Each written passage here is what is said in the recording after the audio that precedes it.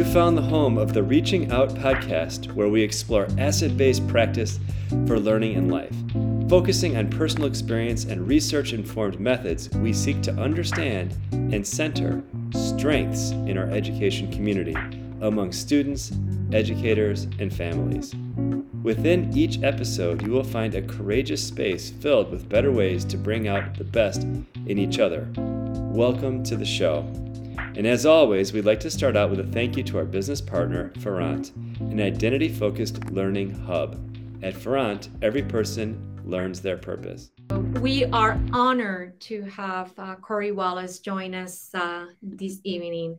It is really quite amazing to have someone with such a breadth of experience in equity and in how to really reach out to our students from all different backgrounds.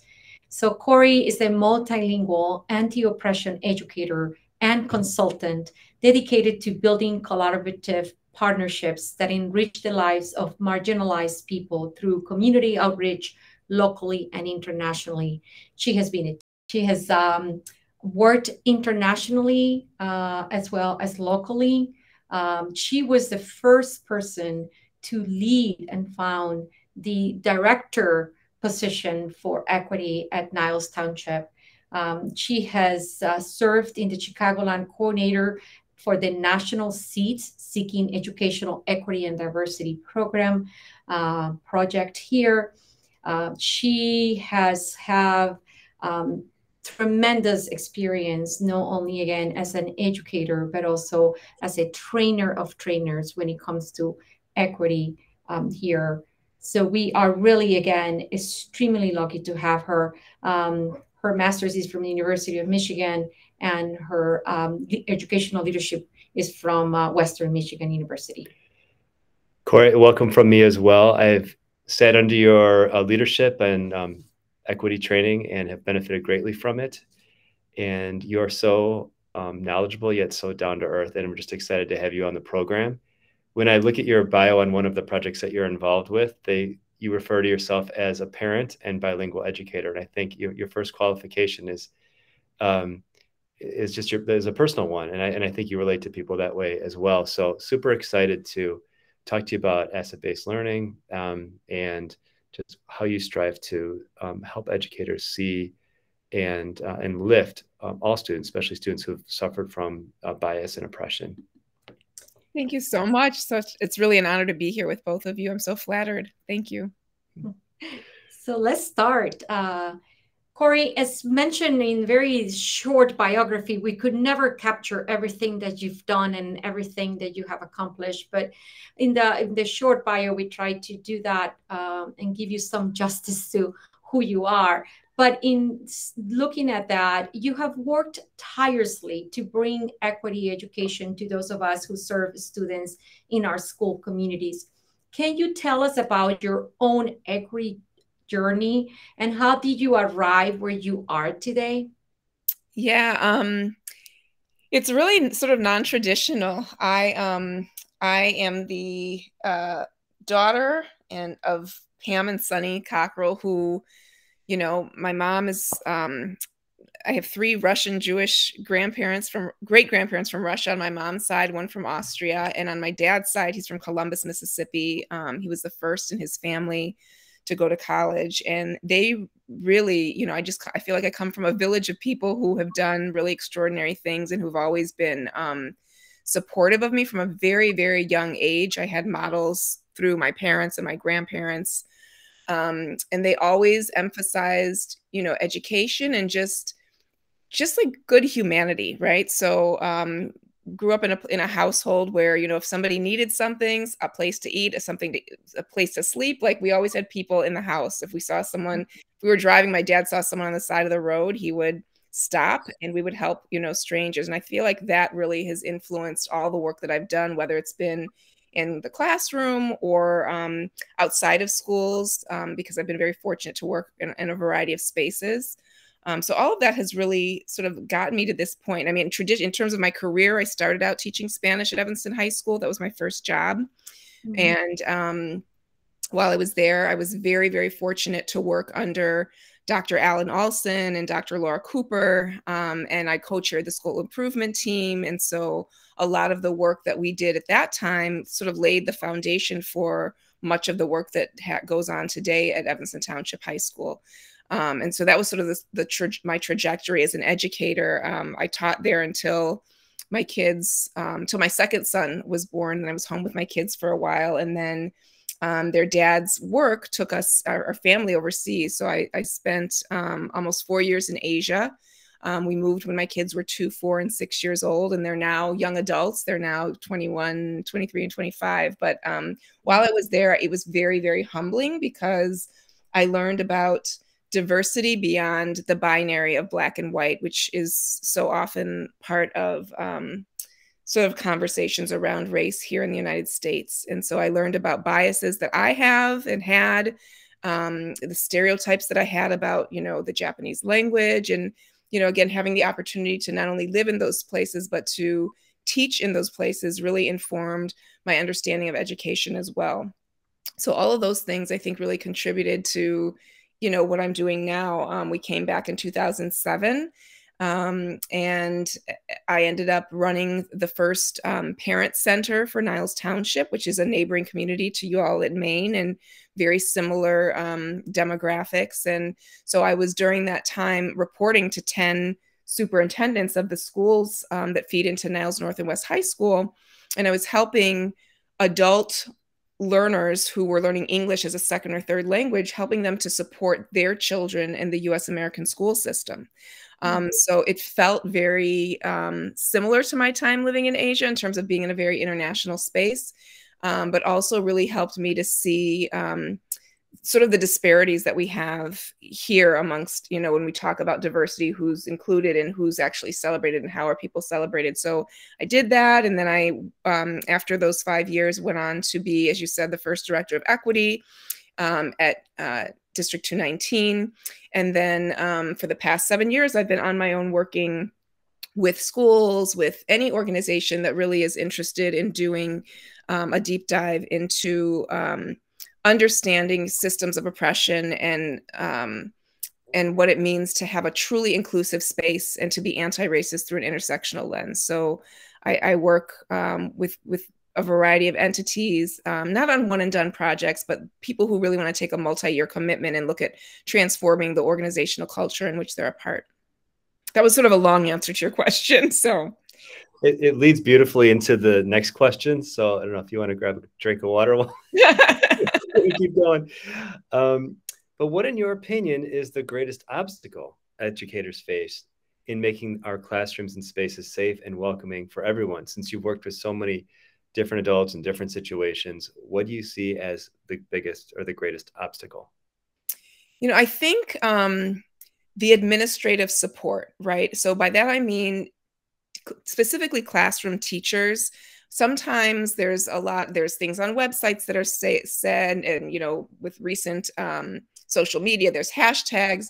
But when it comes down to the actual actions, sometimes there's a disconnect between the walk and the talk, right? So you're saying, okay, build this inclusive space, make sure everyone can bring their full selves through the door. But then you have examples where an educator has done that and they have been reprimanded. The school has not backed them. They end up in the paper. They don't have their job. And so people are afraid, right? That fear is very real.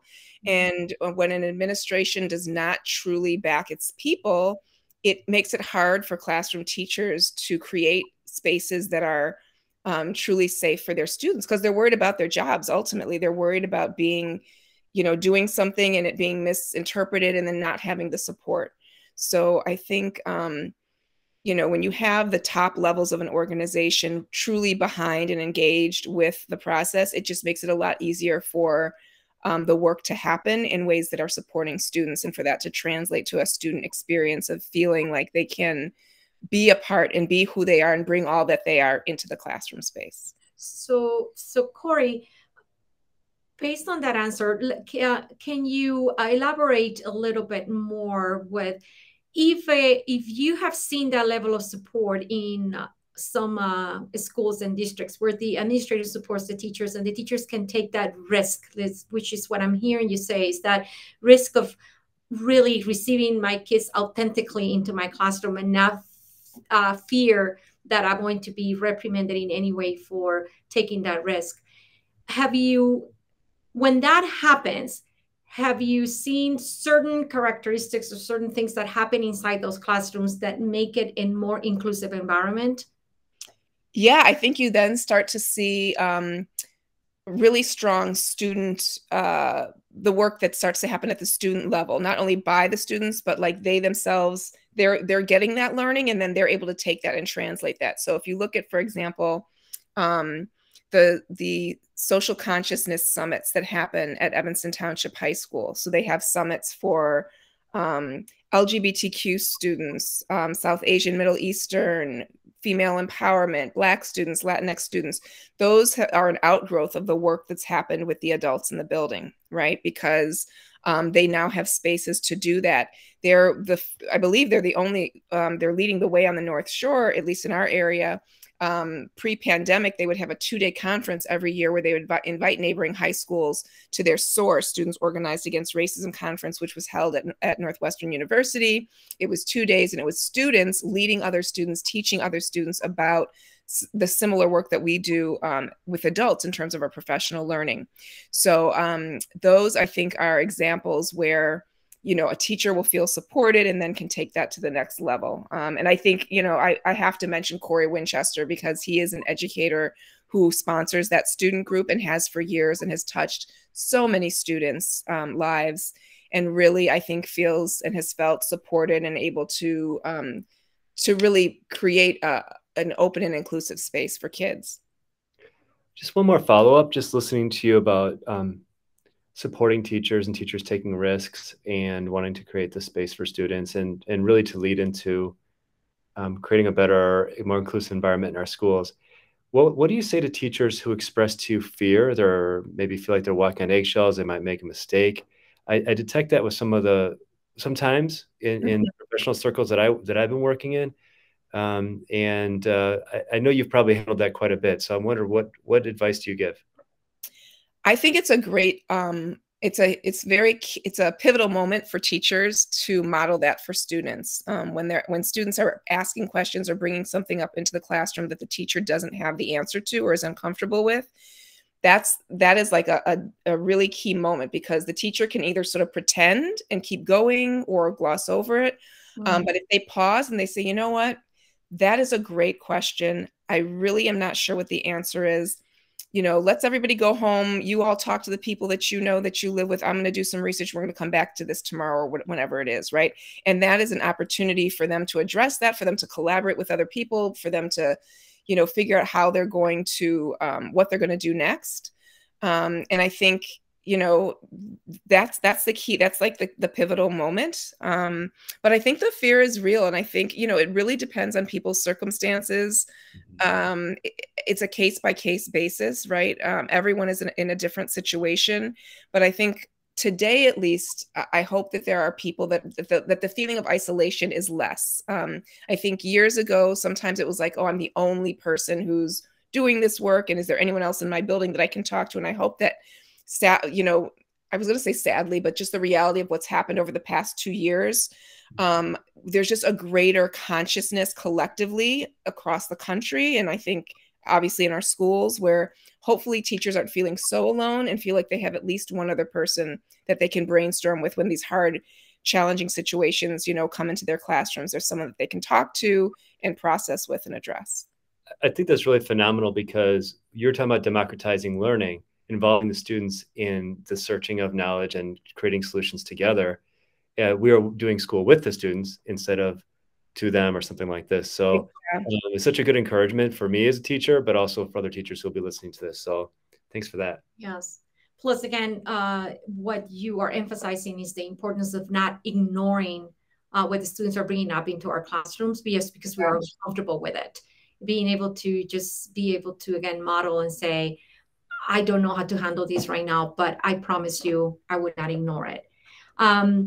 Many of us, and this is something that is important to us, and I wonder your take on this one. Many of us believe that an asset-based approach to education would enable us to acknowledge, respect, and include all of our students in our spaces.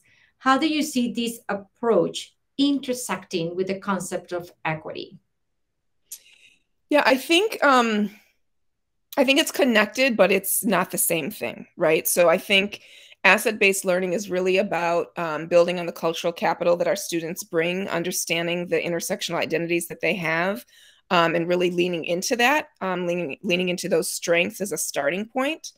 And so I think that is definitely a key piece, an integral piece of building a more equitable environment, but it's not to be confused with equity. They're different things. I always say, and people who know me, I'm sure you've heard me say this before, part of the issue, that the challenge that I think we have is people confuse and don't understand the word equity. And when we talk about equity, we're not talking about the same thing, and it gets confused with equality because they sound similar, right? So if, everyone listening, if I give them all a pair of shoes, that's equality. But if I give everyone listening a pair of shoes that fit their feet, that's equity. And that's different, right? And that's different from understanding the different pieces that make all of the people who are wearing the shoes that fit their feet, your walk through life is different, right? So that's asset-based learning is looking into that and saying, okay, well, these are my life experiences, and maybe it doesn't fit a quote unquote traditional way of learning. But there are things that I can bring into the classroom that will help me and not just help me, but will help the overall inclusivity of the classroom experience and the learning that will take place in that space. Research shows that only 40% of high school students feel seen, known, and engaged in their schools. At Ferrant, they are reaching out to those students with an asset-based SEL practice. Their student dashboard serves as an identity-centering digital hub for all learning, and their professional development sequence empowers teachers, educational leaders, and parents to adopt an asset-based framework for reaching every student. Middle and high schools who use the Ferrant Learning Hub and professional development programs have seen consistent improvements in their students' socio-emotional learning and executive functioning. Ferrant is the home of Bubbles, a digital best friend and curator who learns and grows with each person. With Ferrant and Bubbles, each person learns their purpose. Check out the show notes to receive a complimentary consultation about how Ferrant can serve your school and your amazing students. And now back to the show.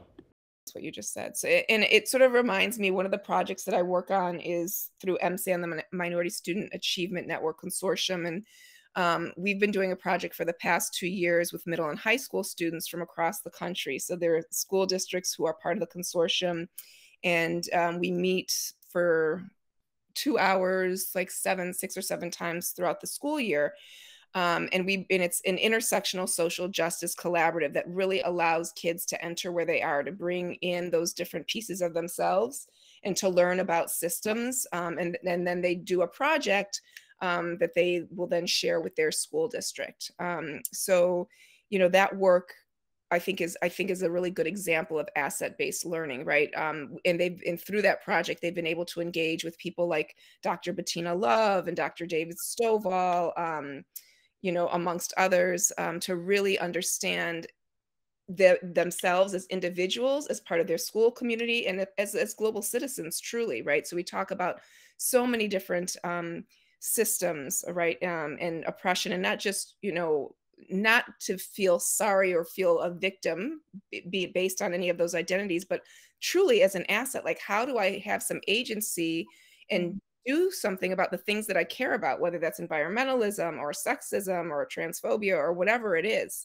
So I think that project really sort of brings all of what we're talking about together.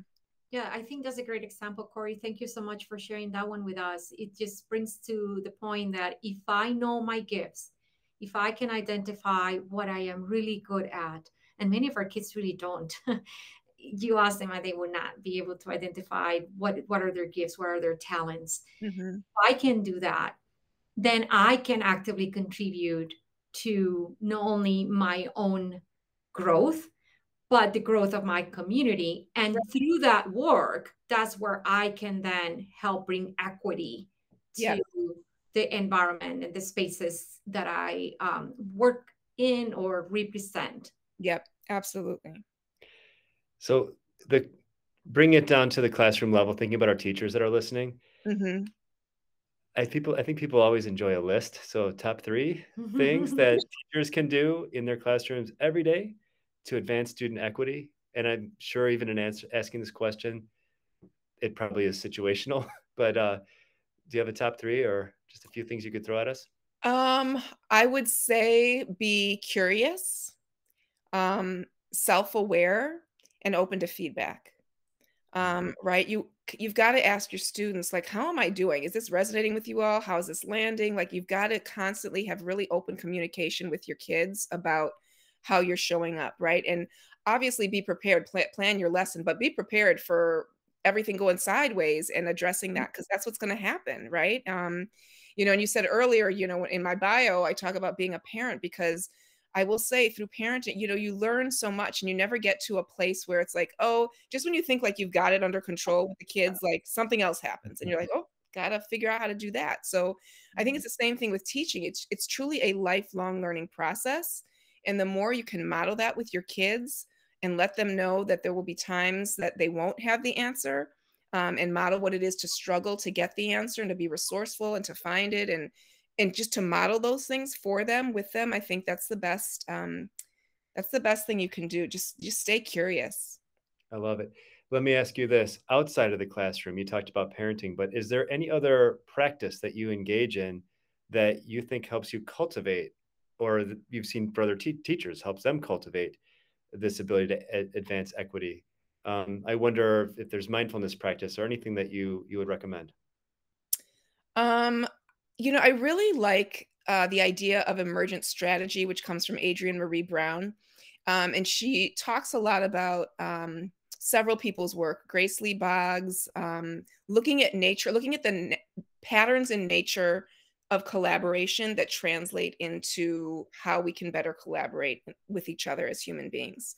I just really, really like that work. And it does, like you said, have mindfulness in it, and just that use of nature. I think I love to, I really just simple things, even on a rainy day, like just appreciating that, okay, it's raining, but that means that, it's going to be really green tomorrow, or we need that. Like looking at the sort of the upsides of what people might typically see as something negative.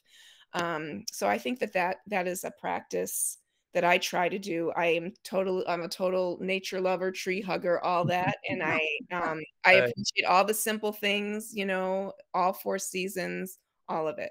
Perhaps your time in Japan influenced you with the forest bathing that they do and so forth. It's always intrigued me. Yes.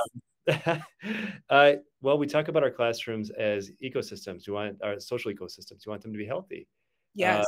So the idea of invoking natural processes is to me very compelling as well. So thanks for sharing that. I do have a follow-up to that, Corey, because it's outside the classroom. And I love the idea of looking at nature for examples and mindfulness. Are there any other things that you would think would help us educators to do outside our classrooms to help us through that journey? Because as you said, it's always changing, right? It's a journey, it's not a destination, that you will recommend that we do in order to become more equitable in our classrooms? Yeah, I think the number one thing is, if a teacher is only relying on the professional development or learning opportunities that the school's offering, that is not going to get you where you need to be to serve your kids. You have to be, you have to have that internal interest on your own. We want our kids to be independent learners, and so we too have to do that, right? So I think that should come through whatever your natural passions are. If you like to crochet, then make sure that is your crocheting space a really homogenous space, or do you crochet with people from various backgrounds? You like to play tennis, you like to watch football, like whatever it is, just pay attention to using, that interest, and making sure that there's a variety of people and perspectives represented in that activity that you like to do outside of school. So that you're getting that learning and that perspective. I think that's the key piece. Because, it's like we're playing catch up. We talk about like, oh, this work is so much easier with the kids. It's the adults that are hard, because people do what's comfortable, right? So getting outside of our comfort zone in ways that are sort of natural and make sense, I think is the best way to have that sort of flow naturally into your content area. Thank you so much for saying that. What a beautiful advice. Is paying attention. It's going beyond self-awareness to social awareness, right? To know how my own relationships can change how I see the world, and how that will translate to me becoming a better teacher with my students and my families. Wow. So, wow, that was what a great piece of advice, Corrie. Thank you so much for that one. You didn't notice it because we're not on screen here, but Claudia was trying to high five the computer here while you were saying that. She was so excited. I was like, yes, yes. Thank you for saying that. Yes, it cannot be just a professional development that we do from 2 o'clock to 4 o'clock in the afternoon. It has to be truly your life journey. It has to be the books that you read, Right. the movies that you watch, the people you enjoy spending time with, everything that you do. And the examples you gave were beautiful. Something as simple as, I have a crochet, thing that I like to do. Who am I doing it with? Right. So thank you. That was beautiful. Thanks, Corrie. As we come to the end of what is seemed to me only 5 minutes, because I could hear you speak for hours. Oh. I was so sad when Seed ended, not because of everything that my other people were contributing, but I couldn't get to hear Corrie speak. Oh my God. When we come to the end of this journey with you, is there anything that you want to tell us about? Our show is called the Reaching Out. That's what we're trying to lift out of the crowd. How can educators reach out across barriers to better connect and serve? Yeah, I think it's that curiosity, right, that I just talked about. It's moving outside of your comfort zone in a really intentional way and making that a part of your practice. So leaning into that curiosity and that discomfort to keep you growing, and you talked about that ecosystem earlier. It was funny as you were saying that. I was thinking about when I first was working with a K-8 district, a neighboring district, and we were talking about, what does this look like? And I was doing an audit with them, and I said, I'll go back to flowers. I'm like, it's like I use those words. It's an educational ecosystem, right? Where our kids are at the center. And if we're going to grow them, we have to have our teachers and our caregivers and our school board and our administrators all working together so that we are truly growing and pouring into our kids. Because what we tend to do is, keep adult comfort at the center versus our kids at the center.